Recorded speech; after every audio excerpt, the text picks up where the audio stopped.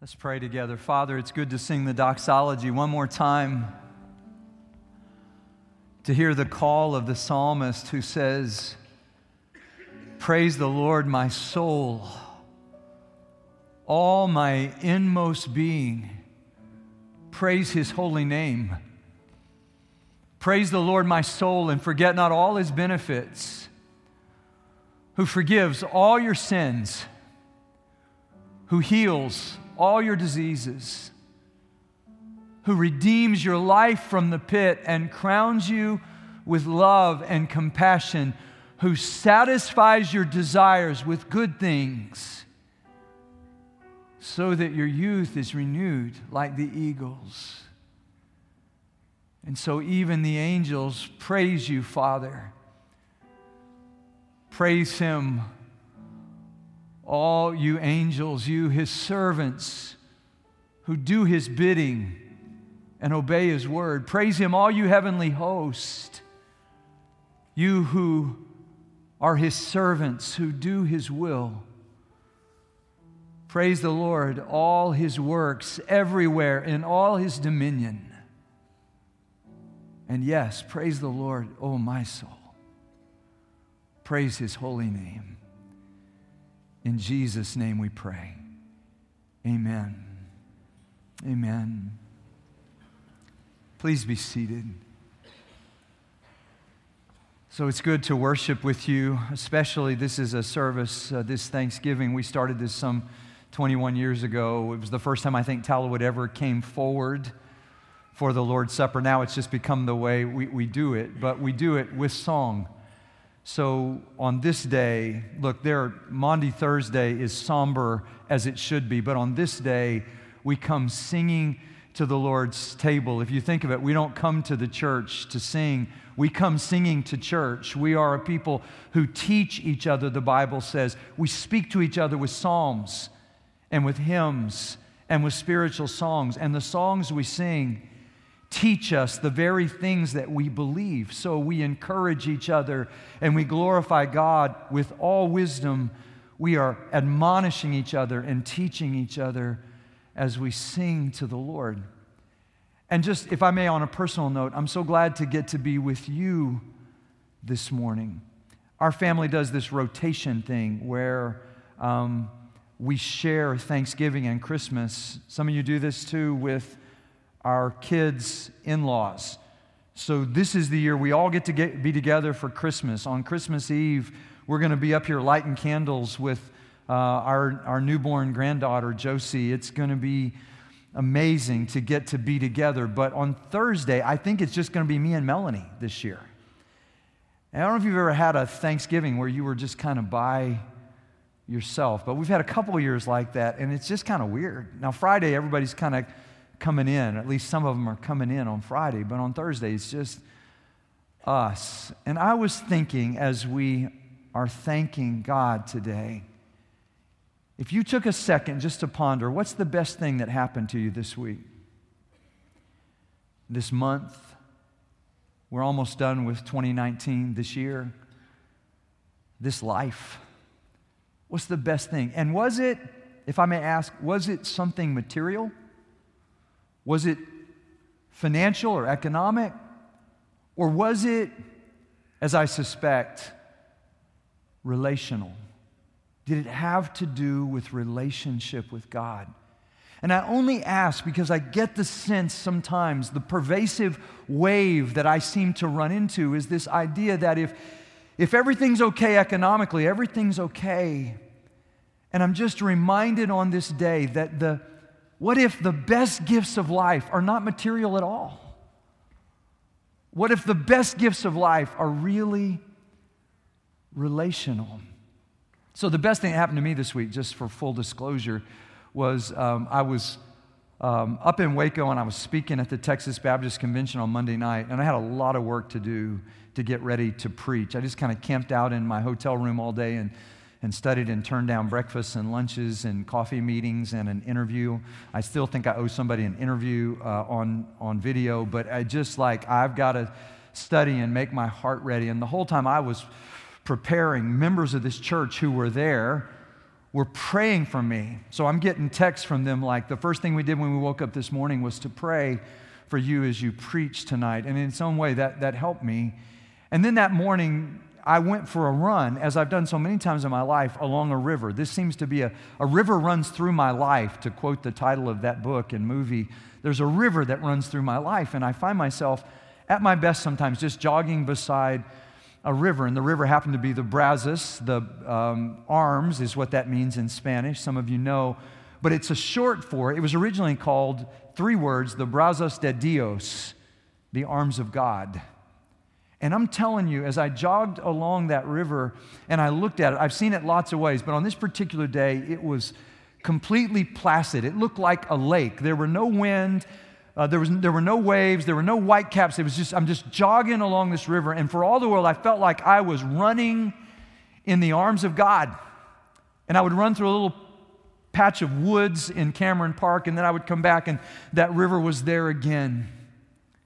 And as I ran along, I'm telling you, you were with me, because I kept thinking about the faces of the people in this church with whom we share life, and how you have become in these years our family, how we have, as we did today, rejoiced with those who rejoiced. And sometimes we have wept with those who weep, because that's what it means to be a family. And the song that came to me right when I woke up this morning was that old hymn, "Like a river glorious is God's perfect peace, over all victorious in its bright increase. Perfect yet it floweth, fuller every day. Perfect yet it groweth, deeper all the way. Stayed upon Jehovah, hearts are fully blessed, finding, just like He promised, perfect peace and rest." And to make my point, running on that river, the promise of God's peace, it all didn't cost me a thing. I mean, there was no cash register where I could go and say, well, let me pay you. All I could do was offer my thanks to God. And somehow, peacefulness and thankfulness came together in this magnificent collision in my soul. And if you can ever get in between peace and gratitude when they're coming hard at each other, and you can just get in the middle and just feel that collision, it's just unforgettable. And the Apostle Paul knew that. Just one verse, Colossians 3, verse 15. Hear the word of the Lord together today. Let's stand together. Colossians 3, verse 15, where Paul simply says, let the peace of Christ rule in your hearts, since as members of one body you were called to peace, and be thankful. The word of the Lord. Please be seated. So, like the arms of God, that river that starts somewhere up near Hillsboro and Lake Whitney and flows through Waco and then down through Bryan College Station and then all the way down to the coast. So I've noticed as I've studied Colossians with you over these months, almost unexpectedly, coming out of nowhere, I'll come into a new passage and like the river that kept showing up, gratitude just keeps showing up in this letter. So he starts out talking about how thankful he is for these people in Colossae, even though he's never met them, because he knows that they know Christ. And that's all he needs to know that they have everything in common. And as he continues, he says in chapter 2, verse 7, let gratitude overflow. Let it overflow like a cup that's overflowing. Just let it overflow. And then in these verses in chapter 3, he says, let the peace of Christ rule in your hearts, since as one body you were called to this. I don't know about you, but sometimes when I think of peace, I think, do I have Do I have any peace about this? Like it's some internal feeling in my soul. And I don't want to diminish that today. I just want to observe that in the Scripture, peace is considerably more communal than that. So it's not just about what I'm feeling today, but it's about how I'm relating to other people. So much so that I don't think you can take this verse and set it apart from what we call the Haustafeln or the family table that he describes, where he talks about the right way for husbands and wives and parents and children to relate to each other. And you get the feeling that from Paul's point of view, the shalom of God is such an enormous river that it has the power to transform not only our individual hearts, but to bring us into communities in which husbands and wives love each other and live lives of mutual submission. Communities where parents and children love each other respectfully in the Lord. Communities where we discover that God's work in our hearts in Christ is enough to break down every barrier known to man. So he's already said Christ is all and in all. So it's not about being Jew or Gentile or barbarian or Scythian. It's not about being slave or free, male or female. Christ is all. Christ is in all. And he's enough. So we notice in these verses just two thoughts I wanted to share with you. First, there in verse 15, notice that the peace of Christ covers us from the inside out. Not only does gratitude keep coming up in this book, but Jesus keeps coming up in this letter to the Colossians.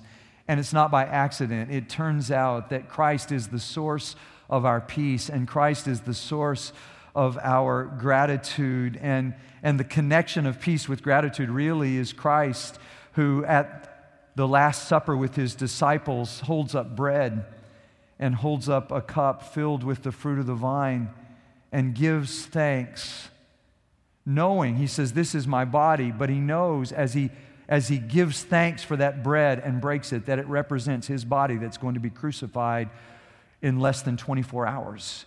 He holds up that cup and says, this is my blood, knowing that his blood is going to flow like a river down across, down through the centuries, down through the ages. You can see it in the cross in this beautiful, I just thought of this beautiful stained glass where the cross is there, but if you'll look closely, there are drops of blood flowing down, giving birth. And if you look closely, there's the doorway to a tomb there, and then there's a plant, because it turns out wherever Christ's blood falls, it gives birth to life. So we're a life-giving congregation, and the love of Christ fills us. And this is such a contrast. So when I get back from my beautiful morning run along the Arms of God River, and this halcyon morning of just being with God and thanking Him for this church family, then I get back and I hear there's a newspaper with a headline, and there's a radio on in my car as I'm driving to buy a onesie for my new granddaughter, because that's what grandfathers do apparently, a little Baylor onesie. And I'm in my car, and on every television set, there's conflict. And I'm telling you, it just brought to life that verse. You know this verse whenever you read the Psalms of the Ascents, and you get into the first one, and it says, woe to me that I dwell in Meshech, that I live among the tents of Kedar. Too long have I lived among those who hate peace, and I am for peace. But when I speak, they are for war. And there's this sort of enormous conflict everywhere we look, and I just want to tell you, it's pervasive in our culture, and that water will get in our boat if we're not careful. And so the anger of the culture becomes our anger, and we become angry. And who does that anger go to? It goes to our families, it goes to our spouses, it goes to our children, it goes to our fellow workers in our workplace, or to our neighbors. And my friends, the Gresens, who ministered so well in Bangladesh and India, when they would go into a community trying to share the gospel, oftentimes there was not a Christian in the whole village. And what they looked for, this is their word, a person of peace. If they could find a person who wasn't angry at them because they had arrived in the city, but offered them hospitality, as Jesus said, they would go into this person of peace. And often that person might become the very first convert to Christ in that city. And I was thinking, so in a world at war, who's the person of peace like in your office? That people know I can go there and there's not anger, because a gentle answer turns away wrath. Harsh words stirs up anger, but a gentle answer. Who's the person of peace on the street that you live on? In the house that you live in? Who's the person of peace? And what he says is, the peace of Christ rules. Actually, it's the word, they didn't have this word because they didn't have baseball, but it's the word for umpire. It's the adjudicator, the arbiter, the mediator of peace. Who's the one who brings peace? And he says, let the peace of Christ. So in Ephesians 2:14 we read, he himself is our peace, having broken down the wall of hostility. Jesus brings peace, and his peace can be the umpire in our hearts. The other place he uses that word, that Greek word braboi, eto, is when he talks about the false teachers, and he says, don't let them rule the day. Don't let them be the umpire, the adjudicator, the arbiter of what's right and wrong with their rules and their regulations and their dietary laws and their keeping of calendar days and their diminishing of others and putting other people as second-class citizens in the kingdom. No, don't let them rule the day. Let the peace of Christ rule in your hearts, plural, in your hearts. And the peace of Christ covers us from the inside. And if we don't prevent it, it'll come from the inside out. And we'll become those people that Jesus talked about. Blessed are the peacemakers, for they will be called the sons and the daughters of God. And Isaiah predicted it, didn't he? He said, you will keep in perfect peace. Who? Those whose minds are steadfast. The King James Version, it's in that hymn I quoted, whose minds are stayed on you. You will keep them in perfect peace because they trust in you. And then this admonition, trust in the Lord. Trust in the Lord forever. For the Lord himself is the rock eternal. He covers us, and then he calls us. So notice it's relational. So he says, for you're one body. We can't hurt each other without hurting ourselves because we're connected to each other.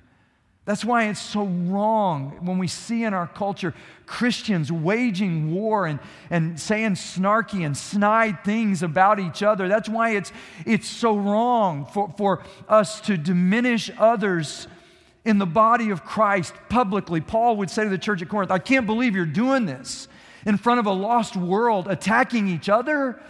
In the body of Christ, we're one body, and Christ has called us to peace, to be peacemakers, to wage peace, to practice random acts of senseless kindness, to love each other as Christ loved us. And as he portrays this kind of love and invites us into that kind of relationship, he envisions a body of Christ where all the barriers are broken down. So when I'm preaching up in Waco this week, I've got a text that afternoon. I never start preaching at 9 o'clock at night. Nobody's awake and nobody stays at these conventions. People will just leave, and I'm praying, and my friend Carrie Tillman, who preached for me when I was on sabbatical this summer, he's a pastor down in Galveston for 35 years at the same church, which I'm just in awe of, to carry the weight as the senior pastor, the full weight of that church for 35 years, to be the dean of the pastors, the moderator of the local association, the president of the state convention. He's let me preach in each of those gatherings. And he says to me, so where and when are you preaching today? Because he's not a part of that convention, but he wants to know. And I said, so I'm preaching tonight at the Waco Convention Center, and I'm probably not going to get up till 9 o'clock. And I said, skeptically, not cynically, I hope, I may be the only one in the room. I may preach to myself. And I said, nobody's going to be there. And he said, well, I'm going to be there. So he drives up. And I think you may understand what I mean. For Carrie, preaching is a team sport. You're not in it alone. So I start to preach, and I see him at the back, and I am empowered by his presence, and he begins to share with me in the sermon words of encouragement, and others begin to encourage me. And God is working in ways that I'm like just grateful for, and I'm thinking, I'm so grateful for my friend. And then on Friday night, he invited me to come and preach at his 35th anniversary, and I sit down at the head table with his family, because that's the way he and I think of each other. So I kind of feel like his daughters, Carisha and Carrie and Jackie, I kind of feel like they're my daughters. And Carrie, his youngest, who I've seen grow up, she brings what he called her friend a boy, a beau, I don't know, with her. And immediately with him, I'm like paying attention. Like, who are you who dares to date my friend's daughter? Who are you? And so I'm sitting next to him, and I'm grilling him, because that's what dads do at dinners like that. And Carrie was busy at the front, so I'm helping out. And Carrie had already gotten his Social Security number and things like that. So then I was just doing like the cleanup, going, she's really great. I mean, she's great. And so anybody who would dare to date would have to be great. Are you great? And he's just looking at me like, who are you? And I thought them seating me at that table is just a reminder that in Christ we've become family. He's preached at my church, and I've preached at his church. And all the things in this world that might divide are broken down in Christ, and we just love each other. And his continued love to me is a reminder of God's grace every day to me. And I'm so thankful for him. And this is how we respond to the grace of God in our lives. We give thanks for his goodness and his grace, because it covers us. And so we become those people, as he says, who in one family share together. And one of the ways we come together is at the table. And the good news about this, like the run on the river, is it doesn't cost a thing, because the price has been paid, as 1 Peter 1:18 and 19 says, not with perishable things. Our peace with God can't be bought with perishable, trivial things like silver and gold, but with the precious blood of Christ. God paid the price so that we could come to his table, so that we could eat and drink together and remember what God has done for us. Heard about a guy named Macaulay, who kind of like me and Melanie this Thursday. He had been through some painful things, and he was alone on Thanksgiving, but he didn't want to be alone on Thanksgiving, so he invited 12 friends. This was back in 1985. He invited 12 people to come and share with him Thanksgiving. But the cost to them was they had to take a piece of paper and write down one thing they were grateful for and put it in the basket. And he got to keep the basket, and then at painful moments in the year that followed, he would just pull one out and read what they were grateful for. He's been doing this for 34 years. Macaulay, 34 years he's been doing this. One year, a lady paid an ambulance $200 to take her to the meal so that she could be with him in his gathering on Thanksgiving. And and he reads those beautiful words of thanksgiving, and the most beautiful one from a guy whose name was Jeff Shanklin, who lives alone, has attended every dinner for 34 years, and he said he really enjoys passing Thanksgiving on to the lonely people in Melrose. For people like me with nowhere to go, Scott is family. And I was thinking, that's who we're supposed to be. For the people who have nowhere to go and feel alone in the world, this table reminds us that in Christ, we are family. So can I pray for us as we come to the Lord's table, as we come singing gratefully to his table? Let's pray together this morning. Father, we're so thankful for your goodness and your grace. We're thankful for your Son who took bread and the cup and said, "This is my body and this is my blood," and shared it with us. And we couldn't afford to pay you the price for our sins. We can't afford to purchase the body that was broken and the blood that was shed. So you give these gifts to us freely to whosoever will come and receive your grace. God, you give grace freely. And aren't we grateful for grace, God? Where would we be without grace?